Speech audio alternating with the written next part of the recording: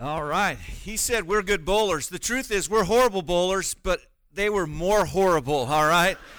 And we had a fantastic time. Yeah, and honestly, none of us care about bowling. It had nothing to do with bowling. It had everything to do with what your pastor said, just spending that time together.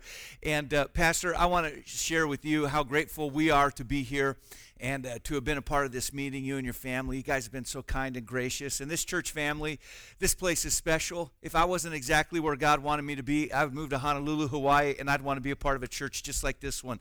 And you guys are the best, and so thank you for your kindness. And your church is always so hospitable and gracious and welcoming. And I don't take that for granted. I'm a pastor, which means I pastor a church. I'm not gone a lot. But when I am gone in other churches, oftentimes I'll kind of feel like an unwanted guest. And you guys never do that. You always go out of your way to just be so kind and welcoming. And we're so very, very thankful for that. I really believe that when I come to a church like this one, I feel like I'm seeing a model of what church is supposed to look like. And, it's not like there's any axe to grind, like, oh, I know what those guys need. I don't feel that way. I feel like I'm gleaning from you. And these last few days, I love to teach and preach the Bible, but I love to hear it. Pastor Chadwick, your message has been a blessing to my heart. Mrs. Chadwick, thanks for singing. And I've always wanted to be able to sing. I can't do it, but I like to hear it. And so thank you for your special music. And it's just been an awesome, awesome time. Isn't church excellent?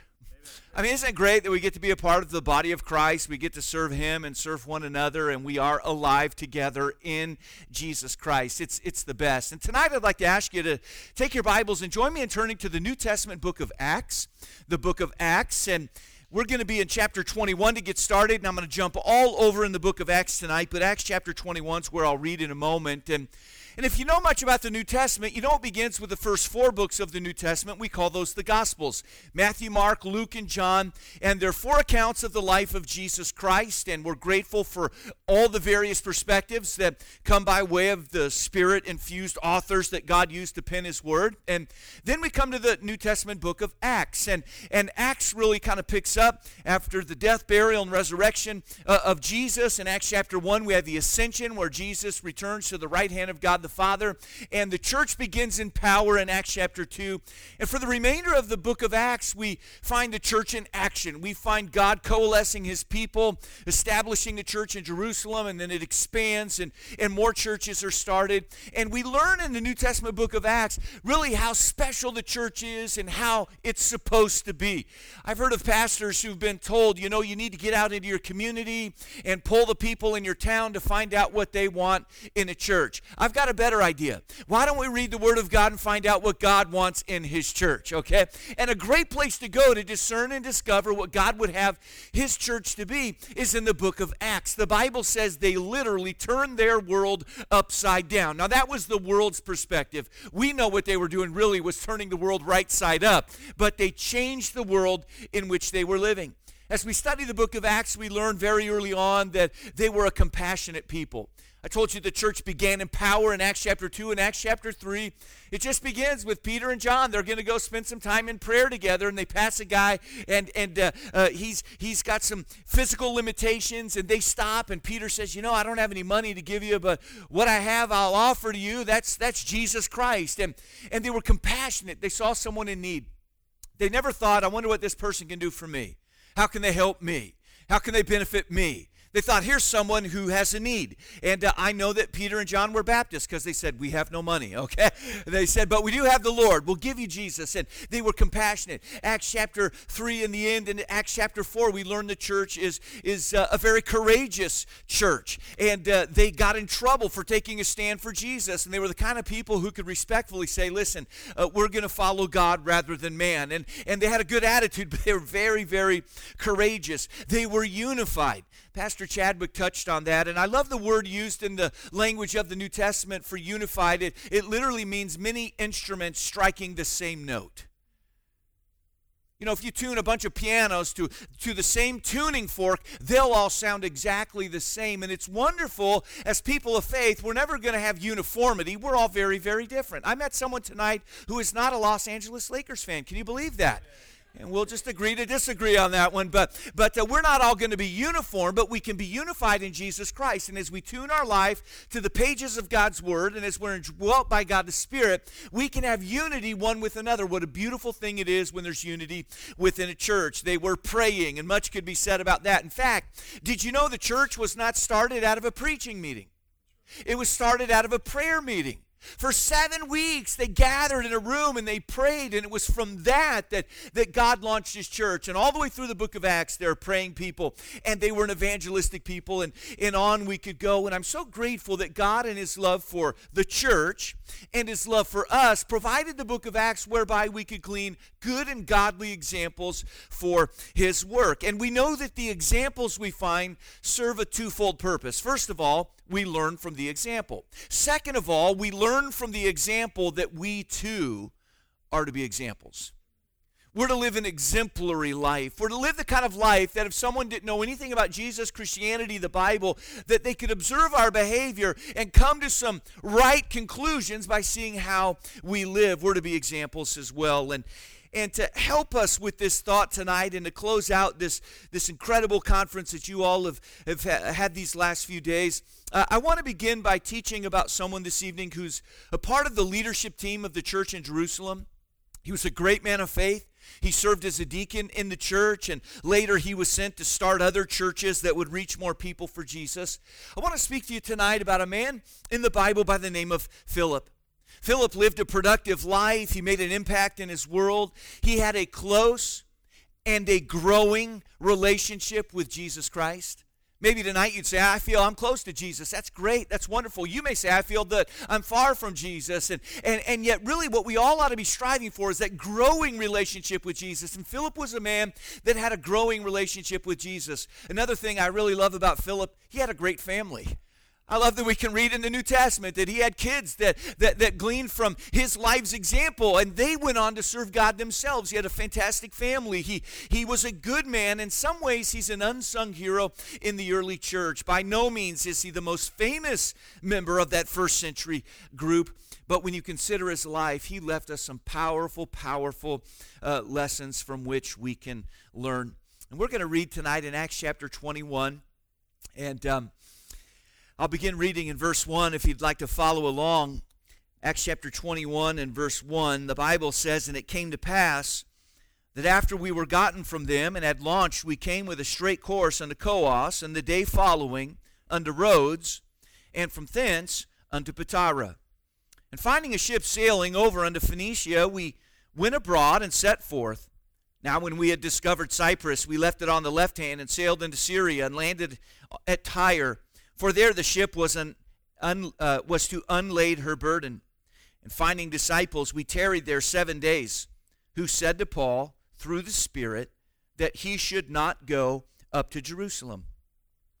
And when he had accomplished those days, we departed and went our way, and they all brought us on our way, with wives and children, till we were out of the city, and we kneeled down on the shore and prayed.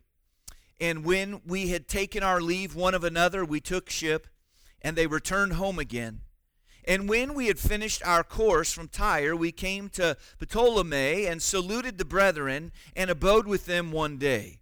And the next day, we that were of Paul's company, so we've got the Apostle Paul here, and his team that's with him, we that were of Paul's company, departed, and came to Caesarea. And the Bible says that when they were in Caesarea, it goes on to say this next, and we entered into the house of Philip, the evangelist, which was one of the 7, and abode with him. And the same man had 4 daughters, virgins, which did prophesy. I'd like for you to take note of the expression near the midst of verse 8, where the Bible just simply says this, Philip, the evangelist. Philip, the evangelist. Our Father, tonight we want to say thank you for all that you've done. Lord, the great victory you gave this church family Sunday, the conference you've allowed us to enjoy one with another. Lord, you've been so good, and we're grateful for that. And yet, Lord, we have this one time before us to open your word and jump in together. And I pray that by your Spirit you'd allow me to share truths that would be so very helpful, encouraging, challenging. Lord, may it be a blessing to this church family. We ask this prayer in the name above all names, the name of our Lord and Savior, Jesus Christ. Amen. It started early in my life. I'd watch people and I'd try to copy them. I don't remember this, but I'd imagine there's a time when I couldn't walk and I saw someone else who was walking, and I would think in my own mind, note to self, it would be good to try and get up off of all fours and walk on two legs. And then I got older. I have two older brothers. They're about 9 and 10 years older than me, and I looked up to them, and in my mind's eye, just about everything they did was cool, and everything they did I wanted to do, and I tried to copy them and mimic them. And I don't want you to misunderstand what I'm saying. That is actually an immature way to live. It's actually a potentially unhealthy way to live, but I think that's kind of how it begins for a lot of us. We kind of copy what we see.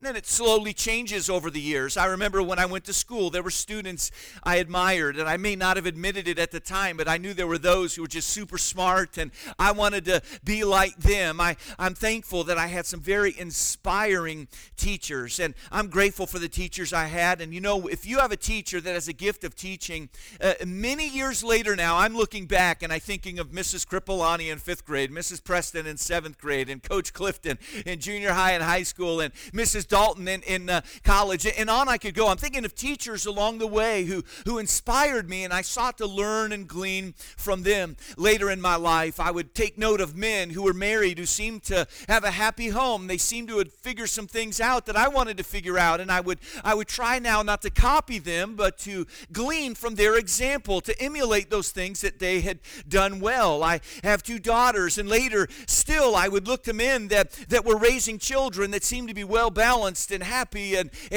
I would think, I want to learn from people like that. People that were a step or two beyond where I was in life. I wanted to glean from their experience. And when it comes to the Christian life, we are so blessed to have the lives of the earliest Christians from which to learn. These are people that provide us a great service. Sometimes the Bible is kind enough to let us learn from their bad examples. In the book of Acts, we're going to find people that didn't always get it right, and I'm glad to learn from their bad example. By the way, life is too short to learn all those lessons ourselves. Aren't you glad you can learn from the mistakes of other people? You don't have to make them all by yourself. And so I'm glad sometimes to learn that way, but then there are other people that just seem to get it right, and we learn from their great examples, and Philip is one of these very, very helpful characters in the New Testament. Many of the studies that I bring are located in just a section of Scripture, a passage of Scripture. And tonight, the nature of this study, considering a character, we're going to go to a few different passages. But throughout the book of Acts, you find Philip's name popping up, and you can glean different things. In the passage I read to you a moment ago, it's a very benign mention of Philip. His name's just kind of thrown in there. In fact, the verses I read as we got started tonight in Acts chapter 1, Philip doesn't utter a word there. He's silent. And isn't it interesting that you can even learn a good example from someone when they don't even say a word? I remember as I was growing up, one of the most influential men, perhaps the most influential man in my life as I was younger coming along, was my grandfather. He was a great guy. Did you ever get to meet my granddad? He's been in heaven for some time, but he was just an outstanding man. And as I was coming along, my folks would send me to Colorado every summer, and then we'd get back there every chance we could. And my grandfather, just a hard-working man. When he was in 8th grade, he had to leave school to go help on the family farm that his father had homesteaded. He was a hard worker, as I said, and when he took the farm, he expanded it more than 10 times what it was when he took it. And he was a good businessman. He did very well for himself, and he was super generous. Not only did he do what the Bible teaches us to do, to worship and honor God with the first fruits of our income or to give a tithe, but he gave to missionaries. He gave to people in need. If he heard of someone who was starting a church, he'd always just want to give him an offering to be a blessing. He was such a kind man and a very generous man. I loved him very much, and we spent a lot of time together. In fact, he would kind of secretly say, Lisa knows this, he'd say I was his favorite grandkid. He would say that, wouldn't he? And he liked me. Now, let me tell you about my grandfather. We'd spend sometimes the entire day together and just a very few words the whole day long. I mean, there were days where we'd go fishing. We'd get in the truck to go fishing early in the morning. We're both tired, and we'd drive to the stream, and we get to the stream, and he'd fish, and I'd fish, and we get back to the truck. We might compare fish. We get back in the truck and drive home, and there might have been just a very few number of words. There were days, complete days, where I'd just ride on the fender of an old 4020 John Deere tractor. I'd ride with Granddad as he'd plow a field. We wouldn't talk all day long. There were times we'd go to cut wood, and I knew he'd want his chainsaw and all the things that went with it. I'd get it, and I'd put it in the back of his truck. We'd drive. He'd cut wood. You can't talk when a chainsaw's running. We'd load the wood in the back of the truck. We'd drive back to the farmhouse. Sometimes not a word spoken, but he was a great example in my life. What a blessing to know. You many times don't even have to speak to be a good example. And I think that's kind of how Philip is, at least in this text I read a moment ago. He didn't speak, but he provides that invaluable example that can help us all. And as we dig a bit deeper into the life of Philip tonight, I want to share 3 simple lessons that I pray will really put an exclamation point on what we've learned to this point in our time together. The first element I'd like for you to learn about the life of Philip is this. He brought healing to uncomfortable partnerships. If you're still with me, say amen. He brought healing to uncomfortable partnerships. Now, in the passage we read a moment ago in verse 8, the Bible tells us that Paul and his company, or his team, his ministry team, they made their way to Philip's home. And you get the idea, the understanding that they expected to be welcomed. They expected when they knocked on the door for Philip to open the door and say, "Come on in." And it's in this passage that the Bible tells us of Philip the evangelist, which was one of the 7. Now we've got to wonder, one of the 7 what? And of course the Bible gives us insight as to what that 7 is. To understand that, we would need to go back to Acts chapter 6. So if you want to take your Bibles and go with me back to Acts chapter 6. In Acts chapter 6, we find the great church in Jerusalem. They're growing. God is blessing, and they're having problems.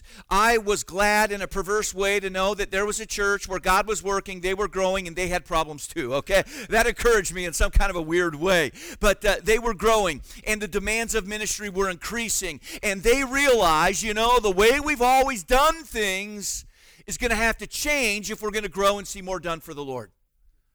There were some apostles who were taking the lead, and they were doing everything, and that was great, and that got them up to thousands. And the moment came where there was a need that was brought to the surface. The widows in the church were not being cared for, and we know that God loves widows in a special way, and that led to a conversation, and the apostles said, the time needed for study, the time needed for prayer, the time needed for care, it's just all too much for us. And so their solution for the church was this: hey, we need to employ and deploy more people into the work of God. When I say employ, I don't mean hire more people. In other words, they said we've got to get more people on board in terms of serving in the church, not just being served in the church. And then we've got to deploy them. We've got to unleash them. We've got to authorize, deputize, maybe do a little supervise, but we've got to let them loose for the glory of God. More servant leaders. Now, although this passage in Acts chapter 6 does not use the term deacon, this is where many people believe that office comes from.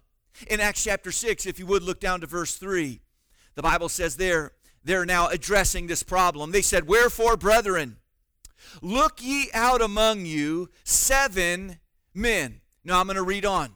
Back where we started in Acts 21, Philip was one of the 7. One of the 7 what? Here it is. One of the 7 original deacons of the church in Jerusalem. 7 men, they say, of honest report, full of the Holy Ghost and wisdom, whom we may appoint over this business. In response, here was the reply from the church. Acts chapter 6 and verse 5. And the saying pleased the multitude, and they chose Stephen, a man full of faith and of the Holy Ghost, and Philip, and Prochorus, and Nicanor, and Timon, and Parmenas, and Nicholas, a proselyte of Antioch. 2 names I want you to glean from that list. We hear of Stephen first, and then we hear of Philip. Philip and Stephen, brothers in Christ. Philip and Stephen, co-laborers for their Lord and Savior, Jesus Christ. Philip and Stephen, first 2 deacons mentioned ever in the history of the church. These were 2 men that loved God. They were filled with the Spirit. They had God's wisdom in their lives. And each of these men served with distinction. Now, we're going to get back to Philip in a moment, but I want us to think of Stephen, this good friend in Philip's life. Stephen was a man who was known for his great courage. Stephen was a man who is known for sharing his faith even in the face of adversity. And perhaps most of all, Stephen was known for being the first martyr in the history of the church. Stephen was killed simply for being a Christian and seeking to share Jesus Christ. He was killed for that. But there's an interesting footnote to his death. Would you turn your Bibles over, please, to Acts chapter 7? Acts chapter 7. If you're still alive, say amen. You guys are great, man.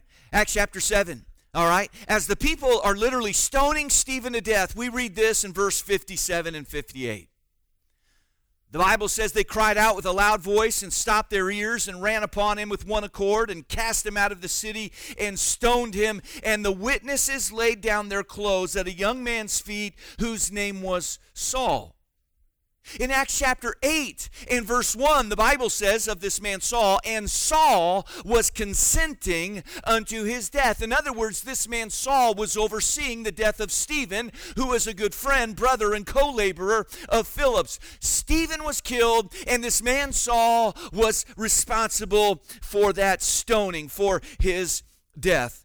Now later the Bible records that Saul in time comes to know Jesus as his Savior, and his name is changed to the Apostle Paul. And Pastor Chris last night preached a great sermon where we talked a lot about the Apostle Paul. This was the genesis of Paul. This was the beginning of Paul. When we meet the Apostle Paul, he's not the great preacher. He's not the great writer, the prolific writer of the New Testament. He's a man who's a madman. He's going places, persecuting Christians. This is where we find him, killing Stephen. And the text we read a moment ago in Acts chapter 21 said that Paul and his team walk up to Philip's house, if you would, knocked on the door, and Philip opened and said, "Good to see you, come on in." This would be a good time for me to ask you, how do you treat people that hurt you?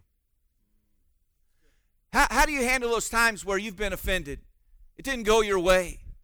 I mean, listen, this is an extreme example, but I wonder, how would you treat someone who hurts someone you love? Maybe your best friend, maybe your brother in Christ, maybe your co-laborer together with Jesus. How do you treat those who've done wrong to you? And Philip, upon seeing that the Apostle Paul now, not yet the Apostle Paul, but seeing that Paul's life had been totally changed by Jesus Christ, hear me please, he did the one thing he knew Jesus Christ would have him to do. He forgave him. He forgave him. Now, I know the day in which we're living.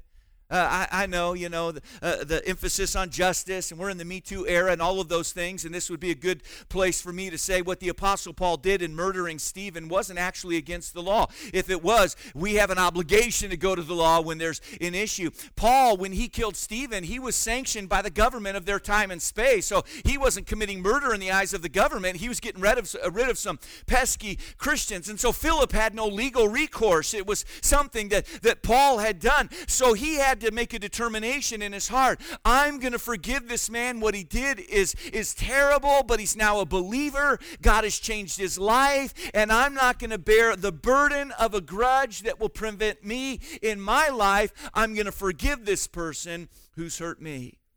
You know, one thing I can tell you about the family of God is that at times it's as dysfunctional as any family you'll find anywhere. I won't pick on your church, but I can tell you Coastline is a dysfunctional church family, and one of the main reasons it is because I'm a member there. Not pretty weird if you haven't figured that out already, okay? And you're in this church. That may qualify to make this a dysfunctional church. You see, the problem with churches is people come to them. And people are imperfect, and we all bring this baggage with us at times. And even the church of Jesus Christ, as beautiful as it is, it can be a messy place because all of us are a work in progress. And we know that Stephen's death turned out to be a turning point for Saul. It was an event he'd look back on. It was a time when God was working in his life, and he was saved shortly thereafter. We know there was nothing for Saul to do once he became a Christian. With all that happened in his past, as we saw last night, that could have been an anchor from which he never moved forward. There was nothing he could do other than to seek that forgiveness from God through the work of Jesus Christ. He did that, and then to seek forgiveness of others. But Philip had the unspeakably tough job of bringing health to the most uncomfortable partnership we can imagine. But that's just how Philip was. I wonder today, who is it that you are harboring a grudge against? Who blew it, has gotten over it, but you're just not going to give them another shot? Now, again, I'd be the first to say if someone's a predator, we have no obligation to bring the wolf, if you would, into our hen house. I know that. I've told our church, you need to know if you serve in ministry, if there's an accusation, we don't do in-house investigations here. If there's impropriety, we go straight to the police. That's our job as reporters. We handle those things. I'm talking about more of those times when we've been hurt, we've been offended, someone stepped on us, and we're saying, I'm never going to give them another chance.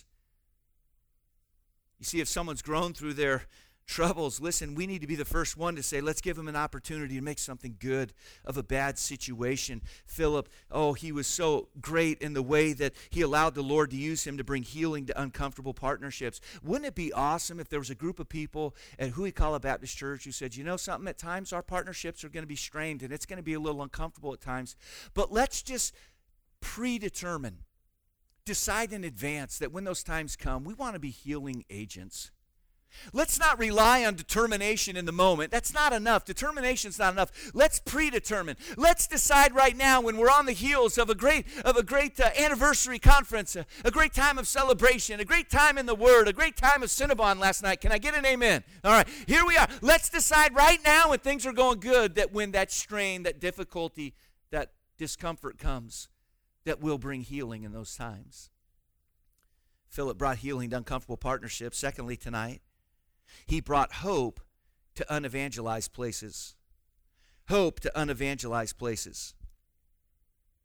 Again, back where we started reading in Acts chapter 21, we read in verse 8 that Paul and his team arrived, and the Bible said, we entered into the house of Philip the evangelist. The evangelist.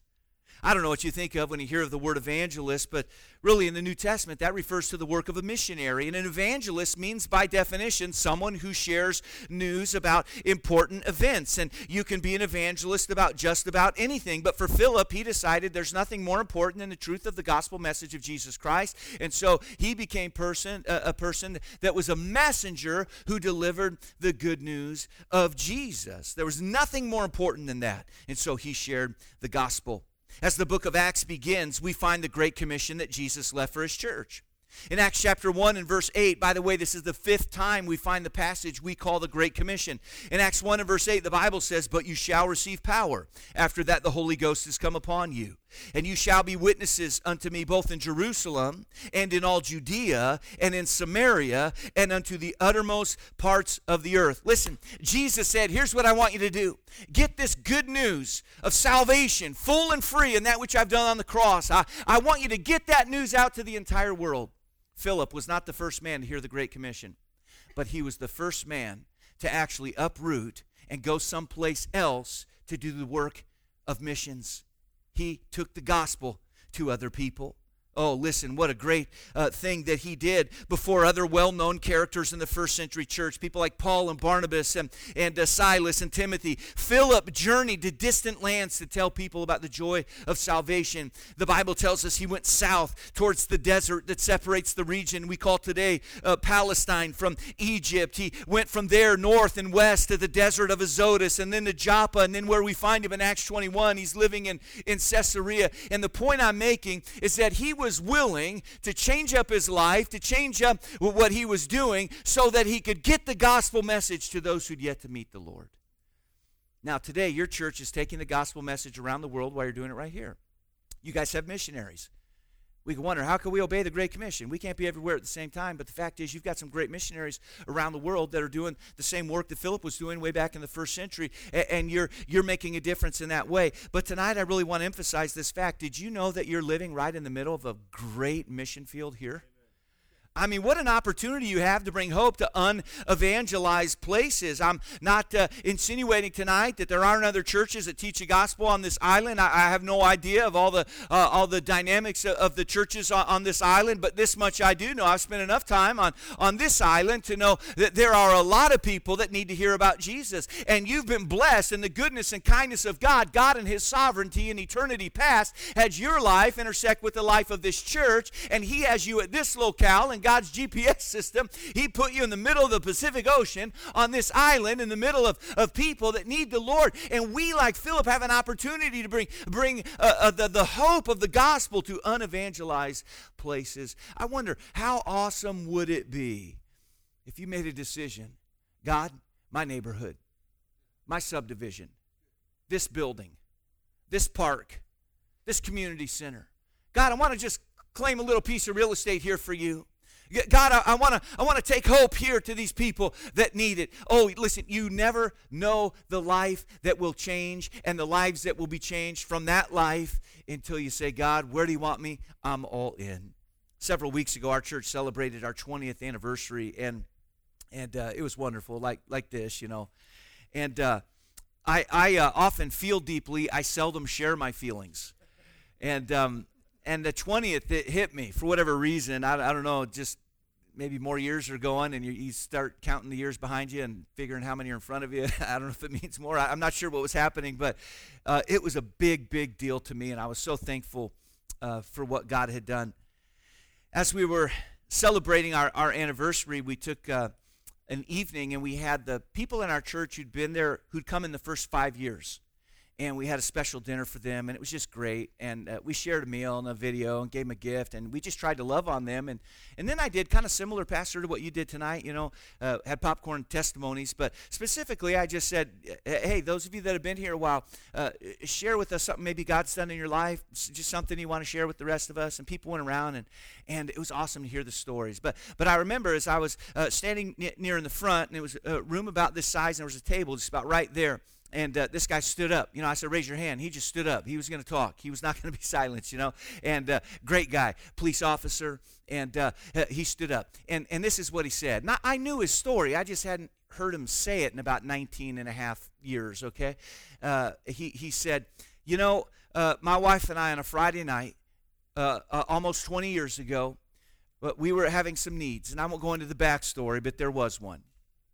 And he said, we ended our talk by saying we probably need to find a church. He said, Saturday morning I slept in. When I came out my front door, somebody had come by, and we were sleeping in late. We didn't notice, but they left an invitation to a new church that was starting on our front door. He said, I opened the door, and the invitation fell, and I picked it up. So Friday night, we said, we probably need to go find a church. On Saturday, there's an invitation to a church. On Sunday, we showed up at this new church called Coastline Baptist Church, and he talked about how people welcomed him and how he felt involved. And in his case, his wife became a believer. He got assurance of his salvation, and they began to grow in the Lord, and their lives were transformed. And I've had the joy now for almost 20 years of seeing their lives, these lives of people who've been transformed by the power of the gospel. They're now investing in the lives of others. And so it's no longer addition. Now it's multiplication. It's an exponential thing.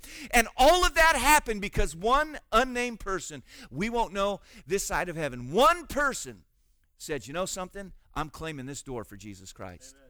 It just may be that somebody behind this door needs a little bit of hope, and I'm going to take hope to an unevangelized place. One person made a difference by saying, I'm going to leave this invitation home. I knocked, they're not answering, but they're going to have an invitation whether they like it or not, and that made a difference.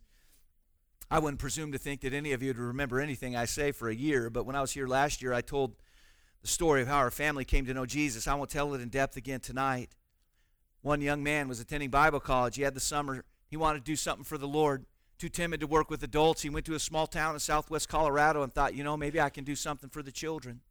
He went to all the homes in the small rural farming community. He went to the last home at the end of a dead-end dirt road. You can't see that home until you go over the last hill. I mean, he went way out of the way where he found a family that had 4 small kids. He invited them to come to like a vacation Bible school kind of thing. And in the course of that week, those kids came to know Jesus. And in the course of the weeks to follow, through the testimony of these kids and the follow-up of the church, those parents of those kids got saved. And those parents were my grandparents. And those kids were my aunts and my uncle and my father. And years later, my father went to college and married a lady that also wanted wanted to serve Jesus. And years after that, I was born. And I'm saying that my life has changed. And I praise God He's allowing my life to help some other people. Why? Because one person who's even too shy to talk to adults said, you know, I'm going to claim this community for Jesus Christ. I'm going after the kids. I'm going to every house. I don't even know if there's a house at the end of this dirt road, but I'm going to go to the end of the road and find out if there is one.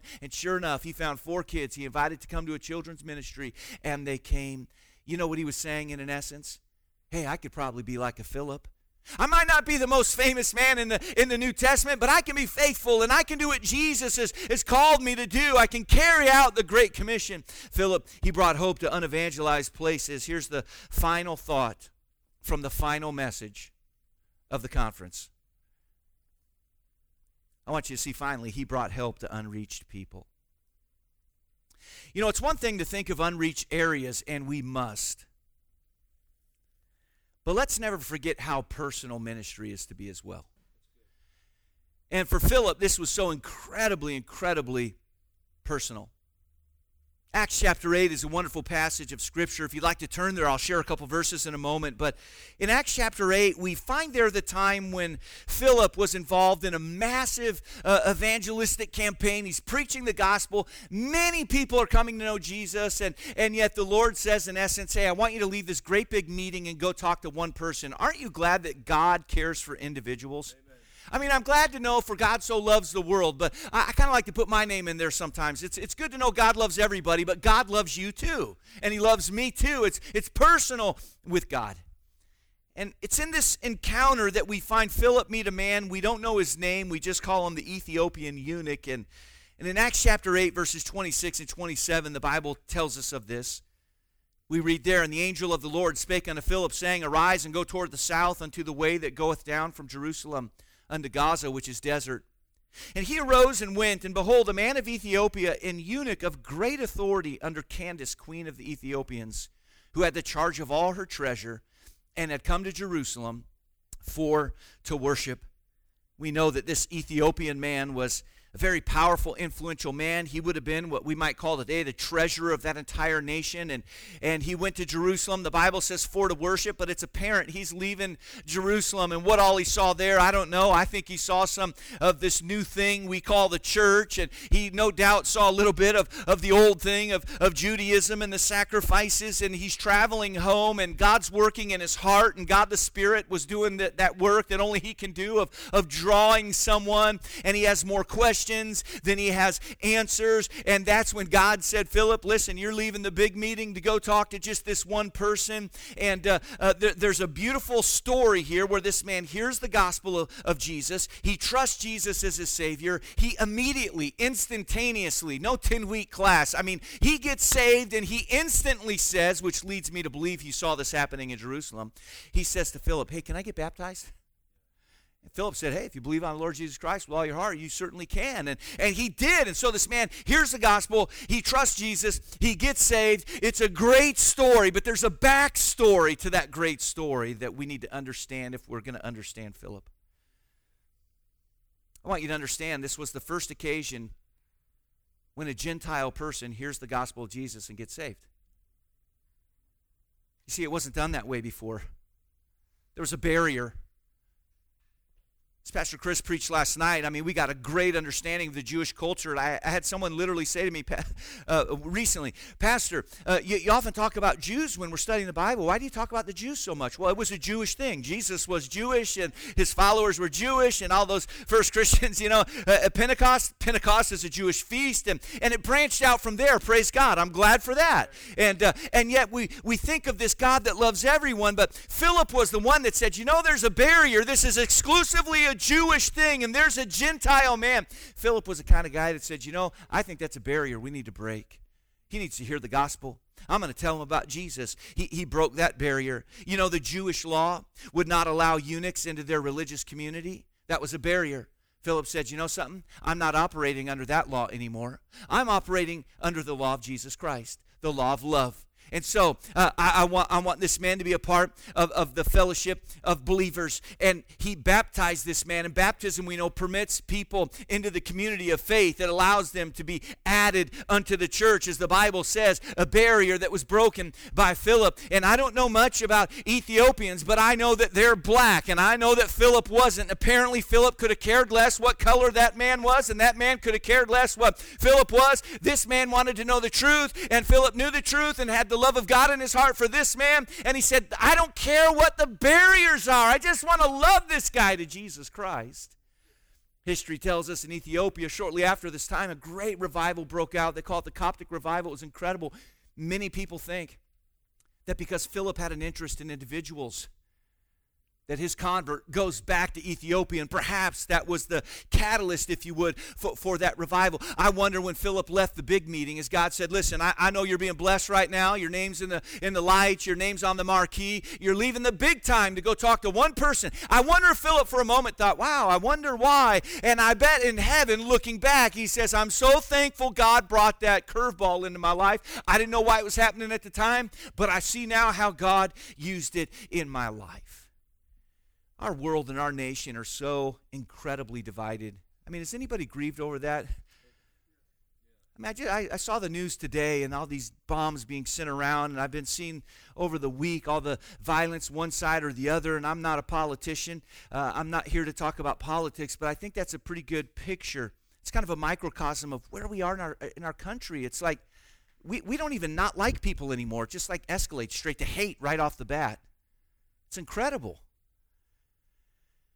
And I believe with all my heart that the answer is found in the love of Jesus, filling our hearts to the point that we can't keep it to ourselves. I mean, the overflow of his love just sloshing in our lives. We just walk by people and it just gets on them. It just changes everything. I'd imagine at some point on this last Sunday, in some room in this church, there were kids that sang red and yellow, black and white. They're precious in his sight. Jesus loves the little children of the world. Sometimes we need to be more like children, don't we? And say, you know something? I'm going to set race aside. God doesn't seem to care. I shouldn't either. And you guys, you got that down here. But Philip was also willing to say, you know, I'm going to set their past aside too. Paul had done some pretty bad things. And Philip said, you know, I think in Christ he's a new creation. I'm going to set that aside. God forgave him. I bet I could. Set your idea of how you think they might respond aside and realize that you could just be the one to help them come to know Jesus. Philip was an incredible role model. And in so many ways, the reason I wanted to close with him, I think he's a great picture of so many different things that the church did right. He loved the family of faith. He loved his own family. I love the fact the Bible mentions his daughters are serving the Lord. He cared for regions where there was no one there to tell him about Jesus. His heart encompassed others who were different than him. In short, Philip just reminds me so much of Jesus. I can't study the life of Philip without thinking, you know, he reminds me of Jesus. That's how Jesus is. We were talking after the service last night and eating those little cinnamon bun things. And your pastor made a statement. He said, how do we make this meeting keep going in our church? And I thought, that's a great question. And then I was troubled because I thought, I have no idea, you know. You know, there is a desire for a meeting like this. And it's that it would be an occasion where we could be provoked, encouraged, admonished, stirred to lives of faithfulness. Faithfulness, greater faithfulness for the Lord. The fact is, it's not one size fits all, and that's the amazing thing about preaching the Word of God is God the Spirit can take what I say that is true from the Bible and He can deliver it to your heart, and you can receive it in the way you need it most. Some people can hear a message and think, man, I need to stop doing that. Someone else will hear the same message and think, I need to start doing this. God can take this conference and he can use it as many different ways as there are people that have had an opportunity to be a part of it. And I believe that if we would say, God, would you help me to be like a Philip, we can be well-rounded participants in the overall work that God is doing. Philip was a kind of man that brought healing to uncomfortable partnerships. He brought hope to unevangelized places. He brought help to unreached people. Jesus does the miracle. Our job is to bring the faithful. To bring the faithful. God says, it's required in those that live for me, stewards, that they be faithful. And listen, if we'll just be old faithful, do all we know that's right, have a heart that's open to learn more, have a heart that's open to be corrected when we need to be. If we'll just be faithful, we'll see that out of rather ordinary lives, an extraordinary story can be told. Now, I like to point to a verse for everything I say, and I don't have a verse for this one, but I never get the idea from Philip that he thought, man, I'm going to be big time. Thousands of years from now, they're going to be standing up in auditoriums and all around the world. They're going to be talking about me. I don't think that was ever his idea. I don't think that was ever his wish. I don't think he ever cared about being the most famous person in the church. But he cared very deeply about making sure that people saw Jesus in him. And God used him to make a massive impact.